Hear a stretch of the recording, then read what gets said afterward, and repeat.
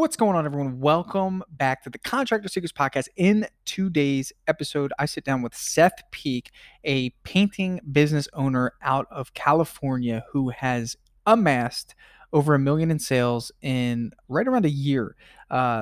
Listen, I think that there's one thing we can all agree on.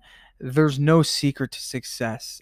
The result of hard work, systems, processes, and standards will deliver you the inevitable big number to brag about once you achieve putting those things into place. And really, that's what Seth and I's conversation was really just highlighting the systems in place, the values, the standards, and it's all that stuff will guarantee you the success. So tune into this one. A great conversation with a great guy. I really think that if you listen to this one all the way through, you're going to come away with some gems that you can immediately implement in your business today. So try to get this one in all the way through. And if you hear something that stands out to you and says, and you have this thought like, you know what, I should do that. My advice, my suggestion is do it. The big question you need to ask yourself every day is, do I own a job or do I own a business? And unfortunately, the majority of contractors out there own a job. That's right, they're a slave to their own business. But the other side of the fence is so much greener, it's so much better, and that's when you're finally fully in control of your destiny, your freedom, your time. And that's what Contractor Secrets is about. It's about taking back our time, building a business with systems, standards, values, procedures, putting yourself in the driver's seat. And that's what it's about. So I'm excited. I'm happy to have you here. Let's dive into the Contractor Secrets Podcast. So what's going on, everyone? Welcome to the Contractor Secrets Podcast. I'm here with Seth Peak of S Peak Painting. We have a mutual friend that said, hey, you have got to connect with each other. And after a brief conversation before this podcast, I could totally see why. Seth and I do a lot of things similarly. I invited him onto the podcast really just because of, the fact that he's a younger guy doing big things in our industry, utilizing technology. And he's also a coach of a very popular painting business coaching program called DYB. So we'll touch onto that a little bit later, but I want to talk about, Seth, what, in your business, can you just give us, because one thing I do want to make sure that we're doing is not only just having an interview, which I will do, but I want to make sure that I'm showcasing as much as possible what systems you have in your business, what's working. So I really want to dive into that. So let's start off with what your day looks like, and then we'll kind of get into how you got started and all that stuff. But what is your role in your company, and how do you manage your day with your painting company? Yeah, thanks for having me. My day starts out at the office. We have 11 full-time painters, 4 crews, and my day starts out of the office. I'm usually here till about 8:30 or 9, and then if I have estimates, they start about 9 o'clock. My role is owner, president, and head the sales. The only sales at this point go through me, besides change orders. But so I'm doing sales, and I'm touching base with my team leaders throughout the day, sometimes at the end of the day, sometimes during the day. And I'm communicating with customers, following up with estimates, basically anything sales. I also do the networking. So I'm going to Rotary, BNI meetings online, just smoozing. So basically networking, marketing, and sales at this point. I'm out of the bucket completely at this point. So now there was a point in time where you actually were a painter, and tell us about kind of what that transition is like. Cause I think when a lot of people see a younger guy thriving in this business, they usually are like me, where they come from a management background or sales and see the painting business as a business opportunity, and kind of maybe like me jump into the brush to learn, but you kind of came from within the painting, inside the bucket, and then you're doing your own thing. So what was like the hurdle of making that transition? What was probably like the hardest thing that you had to make an adjustment to get to the point where you're doing all these things to grow your business at this point? So the biggest challenge for me is the Superman complex. When I was trying to get out of the bucket, I think when I had 4 employees, I was doing 50-50 in and out of the bucket. And the Superman complex, if not familiar, is feeling like I can solve all the problems in the world. relating to our business and the day-to-day, you know, that fascia needs to be painted right now. I need to get there. I need to jump in my whites and go save the day. So the biggest hurdle for me was realizing that I'm not the linchpin for the projects to actually get finished.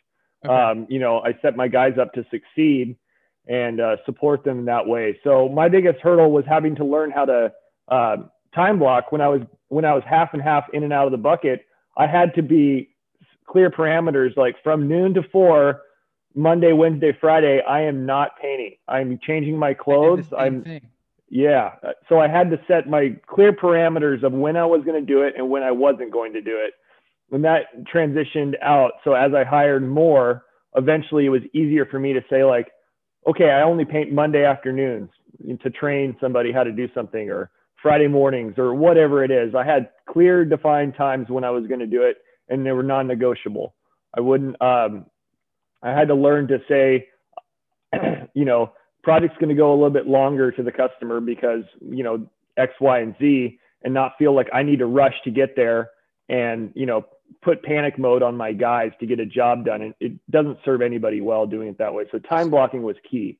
So you set these parameters, essentially these rules that you had where you would even compromise getting a job done that you know you could finish if you were there to keep the system's integrity. Yes. Because if I show up in a panic mode to get a job done, it teaches my guys that they can call me. They can rely on you. I like that. Yeah. They're like, Seth will come and fix this. So in turn, when they go over on their hours on a job because of X, Y, and Z, I use that as a coaching time for them to figure out how we can do it differently. Did I estimate something wrong? Did they not do a process in the right order to where they were set up to succeed at the end of the day with what they were supposed to do? So It's a coaching, it's a, you know, being over on hours is a coaching opportunity for myself and my guys. Yeah, absolutely. You know, and one of the things that I'll say is that there was that, I would call it like an incubator phase stage in your business where you were part-time painter and then part-time salesperson, networker, business owner, administrator. And eventually what you did was essentially you started just slowly delegating responsibility. Do you find that you are at a place in your business now where it might be, you know, hard for you to transition to the next level? And now this is for the guys that are listening in terms of like, they obviously know that being in the brush is not what you want to do as a business owner. They've transitioned out of that. At what stage do you feel like that sales role that occupies a majority of your time, do you foresee that being something that you're going to hold on to for a while? Or is this something that you're thinking that you may want to free yourself from as well to maybe focus on maybe growing the teams or networking or another area? Because that's always a hard one to let go. It really is. You know, I love the sales side of things. It's one of my favorite things to do is meet with customers. So I don't foresee myself not being in sales, but there's going to come a time when, for instance, in 2020, leading into 2021, I sold $1 million in signed contracts, and a lot of those jobs we're going to be doing in 2021. And nice. So there comes a time where I can foresee myself selling 1.2 to 1.5 this year. But I can't do it past that. And I don't know if I necessarily want to be running 10 estimates a day. 10 estimates a day. I think 4 is kind of my cap in order to provide good service. So as we grow, if we're going to grow past 1.5 in the next year or two, I'm going to have to explore another sales role, which might be one of my lead painters, you know, taking on part-time sales, managing a few estimates a week, but we'll see how it goes. We'll see how it unfolds. Yeah. Sure. But the next level for me, you know, being that I've kind of frameworked my job now to be sales, marketing, and networking, you know, it's really pushing me to train my guys more on the actual running of the management of the jobs themselves. Yeah. And so giving them that authority on site. Yeah. To make decisions. I think that's we've already one quick thing to add to that. We've already kind of started to train the team leads on how to sell. So the additional work orders that they do, they're basically selling change orders to the customer. And so they're learning how to price and how to add, gallons and how to estimate that way for smaller ticket items, like adding a front door or adding baseboard or whatever it is. So they've taken over the role of change order estimating. So that's a good first step. So that's a good topic of conversation. What's the reward for them in that regard? So currently we don't have a framework in place for the reward. Something we're working on. We've literally been training the guys to do this for about a month. So it's nascency, and they know that we're working on figuring out a system. I've heard people say 5% gross on the change order, 10% gross on the change order as like a commission. But we're working that out and trying to see what the best incentive would be. Sure.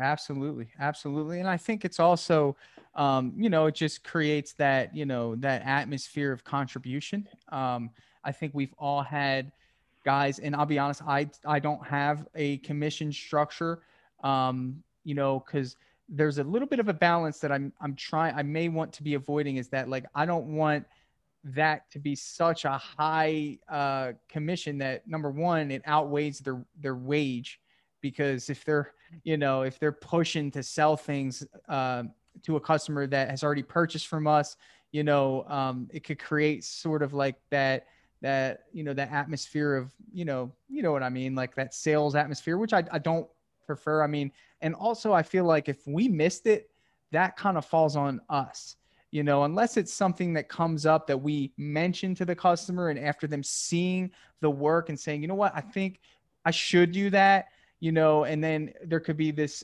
little bit of spirit of competition of, wait, I mentioned that to her and I mentioned that to her. So I think about all these things, and I'm like, you know what? I'm personally willing to let go of this potential business that I missed. I'll take the loss on that, because I'm kind of afraid that it would create this little bit of a competition within the work environment that I personally feel like I like to avoid altogether. What do you think about that? Well, the team leads are ultimately the ones that engage the customer in any sort of change order. So any of their crew leaders or crews, we operate 2 to 3 guys. So there's usually one guy beneath them or two. And so we squash that competition idea between the team itself by being clear and saying the team leader is the go-to of communicator between the customer and me. Okay. And so anything that, they're in a position that was awarded them based on their merits. So any sort of spoils they get from their position is not a secret. It wouldn't be a secret to somebody else. Yeah. And it shows that once you become a team leader, the extra. You have that. Yeah. Yeah. I like that. So even more parameters of like, hey, if you're in that team leader position, you have the privilege of being the one to facilitate any change orders, and essentially you're grooming them to potentially be future estimators, to even create structure. Because I'm a big fan of chain of command. I'm a big fan of that, because essentially what's going to happen is that I think we briefly hit on this in our conversation before we jumped on here, but essentially it's like, if you have these all-stars within your organization, all-stars are all-stars because they have something that drives them within to succeed. Now, yes, there's intangible things that you can provide in terms of, a great atmosphere and all that stuff, but there's a certain level of financial increase that motivated people want. Now, they can either find it somewhere else or they can find it within your organization. And if you're lackadaisical or kind of have your foot off the gas in terms of creating that opportunity, then you're at the mercy of potentially allowing some of these people to move on, not because they don't like you, not because you're not a great place to work, but essentially if they want to level up in their life in the same way that they show you they want to level up in their business, then you leave them with really no choice but to find somewhere that helps align them with their personal goals, a nicer house, the goals that you and I have as business owners, a nice place to live, maybe a nicer car, and all these things that humans naturally want. So building those systems within is so valuable, man. It really is. You got to stay consistent with what you put into place. If you're lackadaisical, like you said, with chain of command, and for instance, if a team member texts me, for instance, last night, I mean, it happens. They text me at 4:30 saying, I need new cartridges for my respirator. I don't respond for more than 10 minutes. Let them kind of maybe go to where they need to go. Yeah. And then I didn't hear anything back. So I said, I'm not sure. Maybe you should ask so-and-so. Your manager. Yeah. Yeah. You know, and just reinforce it. Like, I'm not sure because I don't know, right. You know, where they are, if you have them in the trailer. So there's really no reason to contact me. Yeah. Yeah. Yeah. And I worked for, and you know, when I worked for a restaurant, I was that team member. I was the one that kept asking the owner and circumventing the leadership within the organization, because the owner enabled me to do that by responding, by giving me the answers I need. Because if I want to do my job well, and I need something to do my job well, because I'm trying to do my job well. It's not that that person is a bad person, or he just wants to do his job well and knows that if he needs something, I've been trained in my restaurant that the manager doesn't have the answers. I have to go to the owner. And what that's doing by default is just putting more responsibility on the owner's plate, because he didn't do a good job of setting those barriers. Is that kind of where you're going? And exactly, well, I know it is, but just to paraphrase, is that essentially what you're saying? Yes. And it's the same principle as when they relied on me to come finish cleaning up a job and touching up. And when I would jump in there, it's the same when they text me. You know, it's the 9-minute rule. You know, whenever you get somebody, they text you something that you think they should already know, you just don't respond right away. You train them that you're not jumping on there to give them the answer right away, and let them figure it out. And, you know, respond back. Did you figure it out? Don't say the answer unless it's something like the house is burning down or whatever. Right. So it's just a matter of decreasing the sense of urgency of communication between myself and the bottom. So right. There's 4 team leads, and those team leads can communicate with each other before they communicate with me. If they have a procedural question, or, hey, where's this piece of equipment? Do you have it on your site? Is it in the shop? Isn't that awesome? Yeah. Isn't that awesome, dude? They know better than me at this point. Yeah. And that's the way I built it. I haven't seen my vans in a long time. And that it would be the same thing, you know, essentially, but the freedom, dude, that comes with that. And you only get to experience that really, and unless you're like, you have to be at that position to let your team figure things out. Like we call these are fires, whether the fire is a little bit of a flame or it's a scorching customer. You spill 5 gallons of paint on a customer's brand new carpet. They're fires. And it's just a matter of like, what fire you're going to waste your time trying to put out. And if you don't train your people to put out their own little fires, you know, and you're so right. I mean, early on in my business, it was just like, you know, these little things that would come up like, hey, can I go get this? Or can I go get this? And eventually I was like, make the decision. You're essentially training people to make better decisions. But I will say this, your leadership style determines the autonomy that comes along with this. If you're a fear-driven business owner, it might give you satisfaction to have that level of control, but ultimately, by default, you're just going to continue to put more and more on your plate because you're not giving anyone authority. Would you agree? Yes, definitely. Definitely. So your totally management agree. style is, I would say, a little bit lenient. You give people authority. Dive into that a little bit about, you know, the general way you manage people in terms of like, you know, tell me about the details of what the workday looks like for them in terms of like checking jobs. Like what processes do you have in place to ensure quality, but also give them that little bit of a breathing room that we're discussing now?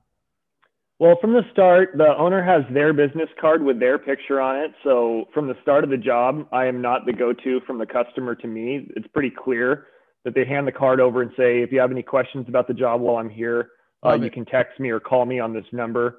And it has a picture on it so that the customer visually says, okay, this is the one in charge. I see his face, you know. And so I don't get many calls anymore from customers during the job unless it's a random thing. So the guys are in charge of their job from the start. And then for quality throughout the day, we have, before lunch, they do a round of touch-ups and pick up any debris on the ground. And before the end of the day, they do a round of touch-ups to pick up any debris on the ground. This cuts down a bunch of touch-ups at the end of the job, and also keeps the job site clean. So that's just one little thing that we do. Yeah.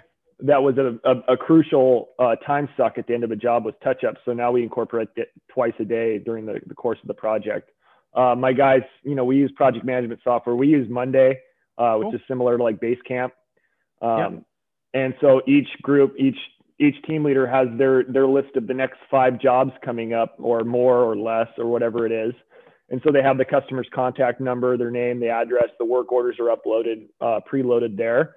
So they see the upcoming job, and they can call the customer the week before and say, "Hey, I'm Travis. I'm going to be your team lead on your project. Love that. Letting you know that we're going to be there next week, probably between Wednesday and Friday at some point. I'll let you know next week." Let's stop there because I don't want you to go too far. I want to hit on that. Just being the homeowner in that situation. Invaluable. We've already hit them with a very nice price. We've probably convinced them that it's worth paying. And then we come around with this phenomenal experience. Like, she's on the phone, like, hello. And then, "Hey, this is Joe from S Peak Painting. I'm your team lead. I'll be there in 2 weeks. I just wanted to introduce myself." Yep. And she's looking at her husband, like, with her mouth wide open, right? Like, can you believe this? She's probably referring you before you even get started. Yeah. Like, I love that, dude. I just think that that's so cool to incorporate the personalities of the people you hired. And it helps you sell the jobs like so confidently, doesn't it? When you just know that like these guys are just going to deliver. Yeah. And, customer experience is number one, before quality. We can do a quality job and have terrible customer experience, and they'll be happy with the paint job, but they're not going to be stoked on the guys and the crew. Yeah. So communication is like number one for us, leading up to the job and during the job. So, keeping them in the loop every day, have the team lead at the end of the day. If the customer's not home, send them a text or give them a phone call saying, "Hey, we finished the ceilings. You're free to use the kitchen. We'll be back tomorrow to work on the walls." Just stuff like that throughout the project. We get a lot of feedback, and, even in our reviews on Google and whatnot, that communication and just working with us is very seamless. Dude, we have such an advantage, unfortunately, because the bar is so low. True. That like anything that you do in excess of what you were paid to do, anything makes you look like a hero in this business. Would you agree? Yes, definitely. The bar is really low. The bar is so low, and I kind of like it. It's fine because I don't just do the bare minimum above the bar. I like to blow the bar away to where, it's just not even, it's not even a conversation. And it's quite sad because, it shouldn't be that way, but the situation is what it is. There's one thing that we love to do on interiors that just make people like really enjoy working with us, is that we will paint their master bedroom top to bottom first. Yes. Is that a little inconvenient? Normally, before I really thought about this, I used to do ceilings and trim first, like it's a new construction job. But how uncomfortable is that for somebody that next day? Very. So our standard is, if we're doing a full interior, you have got to get the master bedroom and the master bathroom done top to bottom, ceilings, walls, trim, doors on the first day. And the feedback that we get from that is so worth whatever the additional couple hours are, that throws us off course. So I feel you on that for sure. Yep. That's a good strategy for sure. Yeah. Yeah. It's just one of those things, man, that even me as a homeowner would appreciate. Now I have a place to like sleep in that first day, and it takes off that pressure of like the halfway done job. Right. Mm-hmm. So they're seeing something complete, and I don't care who you are. Like whenever if you're getting someone to build you a website, or if you're doing something, like, you want that end result, like the payment has been made. So anytime you give a big chunk of money without getting something immediately in return, the way that our minds work right now in terms of like instant gratification, there's this like period of like holding the breath. And I think that, and I pay attention to this stuff. I'm real deep into just like understanding the dynamics of customer interaction, all this stuff. I love it because I really just want to exceed expectations. And that is one thing that does it. So let's pivot again here, because I know that you're a business coach with DYB. one thing that I've heard really, really good things about with that program is the masterminds. I know that you lead a mastermind. Tell me a little bit about what could be expected of somebody that joins a mastermind, because essentially what the goal of a mastermind would be is obviously like-minded individuals, but you will occur, on occurrence run into people at different stages of their business. So I would say the vast majority of people that listen to me still carry that brush. So let's talk about what the mastermind is about, and kind of just some pieces of advice that you would give to somebody really just trying to get out of that first stage, man. Yeah. So the masterminds with DYB are, between 5 and 10 painting contractors. It's a painting contractor centric coaching program. So everybody's in the same trade, and it's an opportunity for us to jump on a Zoom call and all just dive deep into what each person needs to focus on that week, what they're looking at changing in their business, how they're looking to implement a policy or procedure, an issue they're having with maybe their staff or a customer. So it's a Zoom call that is every other week. And then we have a GroupMe chat throughout the rest of the time where you can bounce ideas off each other. It's a hive mind of other painting contractors to help each other get to where they're going. And now masterminds are organized to where everybody in your group is in a similar situation in terms of close enough in terms of revenue, getting out of the bucket. You don't have masterminds where you have a $5 million paint company with like a $200,000 paint company in the same mastermind. So masterminds are organized to where you're in the same group as like-minded painting company owners that are trying to achieve similar goals at the same time. So Good. they're organized that way. And I joined Mastermind with DYB before I was affiliated leading Masterminds, closing in on 2 years ago, and it was detrimental. I had one employee when I joined the Masterminds then, and Wow. It was just, man, every week I would just absorb what everybody was relaying to me about their business and just implementing the system and implementing, automation and programs. Man. Yeah. It's just, it's your group. It's your it's like your team. I think the greatest thing with masterminds accountability. Yeah. Because, if you're meeting once a week, right, you don't want to come back that week if asked a question of what changed from 7 days ago. How many times are you going to bring the same problem about your hiring or the same problem about how you can't get people to say yes to you? Eventually, you're going to be pushed with an external force to change something. And It's hard to do that on your own.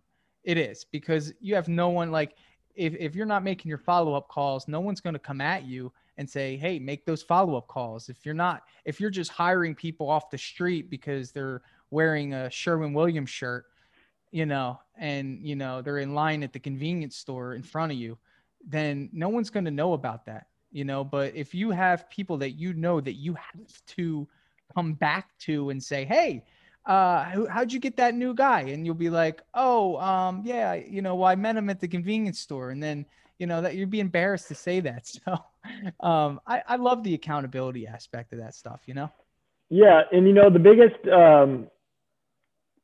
when I was a member of Mastermind, just as a DYB member, and I was in my Mastermind, the biggest thing I learned from the beginning was hiring, and I know that you talk about it a lot on your podcast, hiring.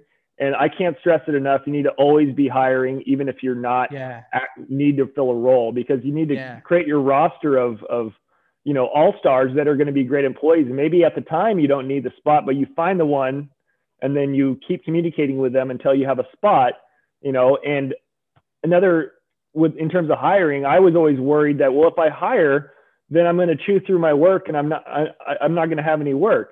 And others in my group would encourage me. It's like, you hire so you have the fire under you to get more work. That's right. That's right. And I know Steve at DYB. I learned the Google form from him that he does with hiring. That Mm-hmm. is so crucial, but it could be anything. You can have someone fill out your own form if you want. But essentially, like the way that I really, I know that they're big about that. And that really helped me with my foundation of my business, because your business, and I say this a lot, this is like one of my greatest things. We are expected to paint. If you call a painting company, you're expecting to get a good job done. But the differences between everything else is the labor, it's the experience, it's the people that are doing the painting. So why not invest as much time as you can of building that foundation, and that, to me, like, if you get that hiring process down, you will be successful. And I think, was that the major difference maker for you? I mean, you said you went in with one employee. Was hiring and focusing on hiring one of your greatest, I would say, the catapult to your success? You told me you just sold 1 million and you went from one employee to 1 million within 2 years, probably even a little bit shorter. Was that a huge part? Yeah. I mean, that is the huge part. For me, the selling aspect and the communication customer and, winning people over and making the sale is easy. That's not a problem I have. My personality, if you're familiar with like personality tests and whatnot, I'm a very outgoing person. I'm a high I on the DISC profile. I'm outgoing, but I don't discipline well, and I don't, details are not my strong suit. So having, you have that, I think we're the same. I don't discipline. I have to have systems in place to do anything that's hard for me. If I don't have a system in place, it's not getting done. So hiring was like, I'm going to be running an ad on every platform all the time. And so, I have a Craigslist ad. I can fire up Indeed when I need to, Facebook Marketplace hiring ad. And you just basically, you're always running ads and you're always looking for people. Doesn't that give you confidence when, I know that you've had to fire somebody? You're not. Oh yeah. Okay. So doesn't that give you, what'd you say, yesterday? Yesterday.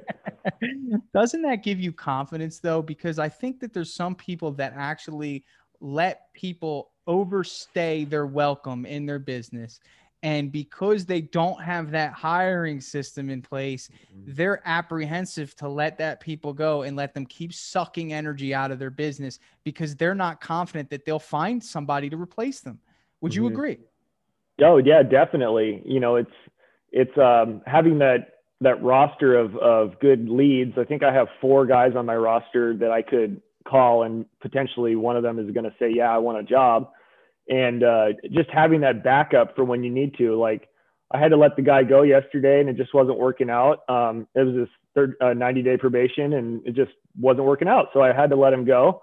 And you have to take the mindset of you're building a team. Did everyone catch that? You went too fast. 90-day probation systems. Yeah, 90-day probation based on their work performance and attendance and whatever else, And so that's definitely the 90-day probation is some might say that's even too long, but I think if they're not cutting it within 2 weeks, they're cut faster. But he was kind of stringing along, kind of making it work, and so eventually. But you're saying that, but think about it this way: when somebody's applying for a job, they're going to give you their best self, and at some point, if it's true what they're giving you, that'll never fade. If what they're giving you is a fabrication of their values, a fabrication of their standards, 90 days is enough time to see who you're really getting. I do 30 days because I like to tout myself as a good judge of character, which I would assume is probably not the best way to do it. I think that after this, I told you, I learn things and I adjust. 90 days is a good adjustment to make for me because, there's people that have been with me for longer than 30 days that I let go. So maybe if I had a 90-day, I would have probably caught that before it happened. And I think it involves an increased level of motivation. Now, let me ask you this. Do you give full pay for that 90 days, or do you string along the pay scale for them to hit that mark before you give them the full pay? So we hire them on, we don't hire them like in Starbucks or in the office after we give them the interview. They take a drug test and they go through a background check. Nice. And then they get all the references checked. So at that point, we're feeling pretty confident we can bring them on. Now, in the job offer letter, it says they can be let go for whatever reason during the first 90 days. So we reserve the right to let them go after 2 weeks, but we start them salaried. I'm in California, so our labor laws are you have to pay them their wage from the moment they start doing anything for you. Gotcha. So I can't. I guess I could. We could alter. Well, I'm limited to I'm limited to our labor laws, so we just follow everything to the T. Yeah, no, and I can agree with that. We definitely don't have the same labor laws. One thing that I do is I promise a certain pay, and I say that you will get a raise after X amount of time if you hit that mark. And people will come in and expect top dollar, off the bat of whatever they were getting from their previous job. And, I'm not about that until I only do 30 days. So I could see why 3 months, then you're going to give me what I want. But when I say 30 days, it kind of lessens the blow there, but it's worked for me, And again, it comes down to systems. I like that you do drug tests. Do you affiliate with like LabCorp? Like, how do you get those done? So we're a member of a PEO, a professional employers organization. So they actually handle safety, workers' comp. Do you get a discount on your workers' comp for that? Yes. Nice. So we basically, because they also run safety meetings once a month. It's part of our service. Okay. So since we have a safety protocol, an IIP, whatever the acronym is for safety program, and they come here once a month in the shop during our monthly meeting and train the guys on something like respirators or whatever, ladders, then we get a discount on our workers' comp. Love it. Not major, but it's definitely all rolled into one. They also handle our payroll taxes and IRS. So they do everything, and it's all we pay weekly for this service. Nice. And they're all over the country. They're called BBSI. So if anybody's out there and they want to look into it, it's called BBSI. Google that if you're interested in that. Yep. Question about California. Hazardous materials. Yeah. What are you guys doing with the paint, dude? Dude, I don't know, man. We're not even allowed to buy denatured alcohol anymore. So we had to, if you're cleaning shellac or anything like that, you got to use half and half ammonia and water. Are you? Yeah, you can't get denatured alcohol. You can't get a lot of oil paints that you can get in other states. Some solvents like xylene. So do you got to dispose of everything at a dump? You have to dispose it as a hazardous waste facility, or if your local paint store has like a hazardous waste pickup spot. There's also some guys around here, they rent 55-gallon drums and have them picked up twice a year and just throw the guts in there. Figure it out that way. Okay. Yeah. I was just curious, man. That's just an extra hurdle that we don't have to deal with, which I think we should. I think a lot of California, what people say are hurdles, they're just second nature to us over here. So it doesn't seem like it's a whole bunch of extra work. It's just what you have to do. It's just what you have to do. It's just, you just adapt. Okay. Yeah. I was just curious, man. Seth, I think we're going to cut it, man. It was a pleasure having you, dude. I learned a lot. Continued success to you. And I just want to reiterate, Seth is a DYB coach, and he is looking for how many spots do you have as of the time of this recording? We're mid-January. How many spots do you have in your mastermind? We've got 3. 3. Okay. Look, this guy's doing it. He's successful. I encourage you guys to find Seth. How do we find you, man? You can reach me at seth@dybcoach.com, or you can find me on Instagram, speakpainting. SPEEK like peekaboo, speakpainting.com on Instagram, and you can see what we're all about and DM me over there. Yeah, full endorsement this way, man. I definitely know you're going to fill those spots after people listen to this. Jump in with Seth, at least hit him up, see what it entails. I'm sure you'll do a free kind of like consultation before somebody signs up, right? Sure thing. Yeah. Yeah. Awesome. So hit him up, see if we can fill those slots, man. Thanks for joining us today on the podcast, man. I'm excited for this to get to the ears of hungry contractors, man, wanting to take their business to the next level. Yeah. Thanks for asking me, Tanner. Awesome. No problem. All right, man. Hey, I just want to take a second to thank you for joining me here on the Contractor Secrets podcast. I'm just going to take this opportunity to let you know that my passion is coaching people, helping people. I've changed my Instagram name to @contractorcoach. And I did that because that is my passion. I want to help you. So please reach out to me. If you have an issue going on in your business, send me an email, find me on Instagram, message me, and let's do a breakthrough session. I want to work through your problems in your business to to help you get to that next level. And one thing that I always say is this, the difference between those that get over the humps and the hurdles in business is just a change in perspective.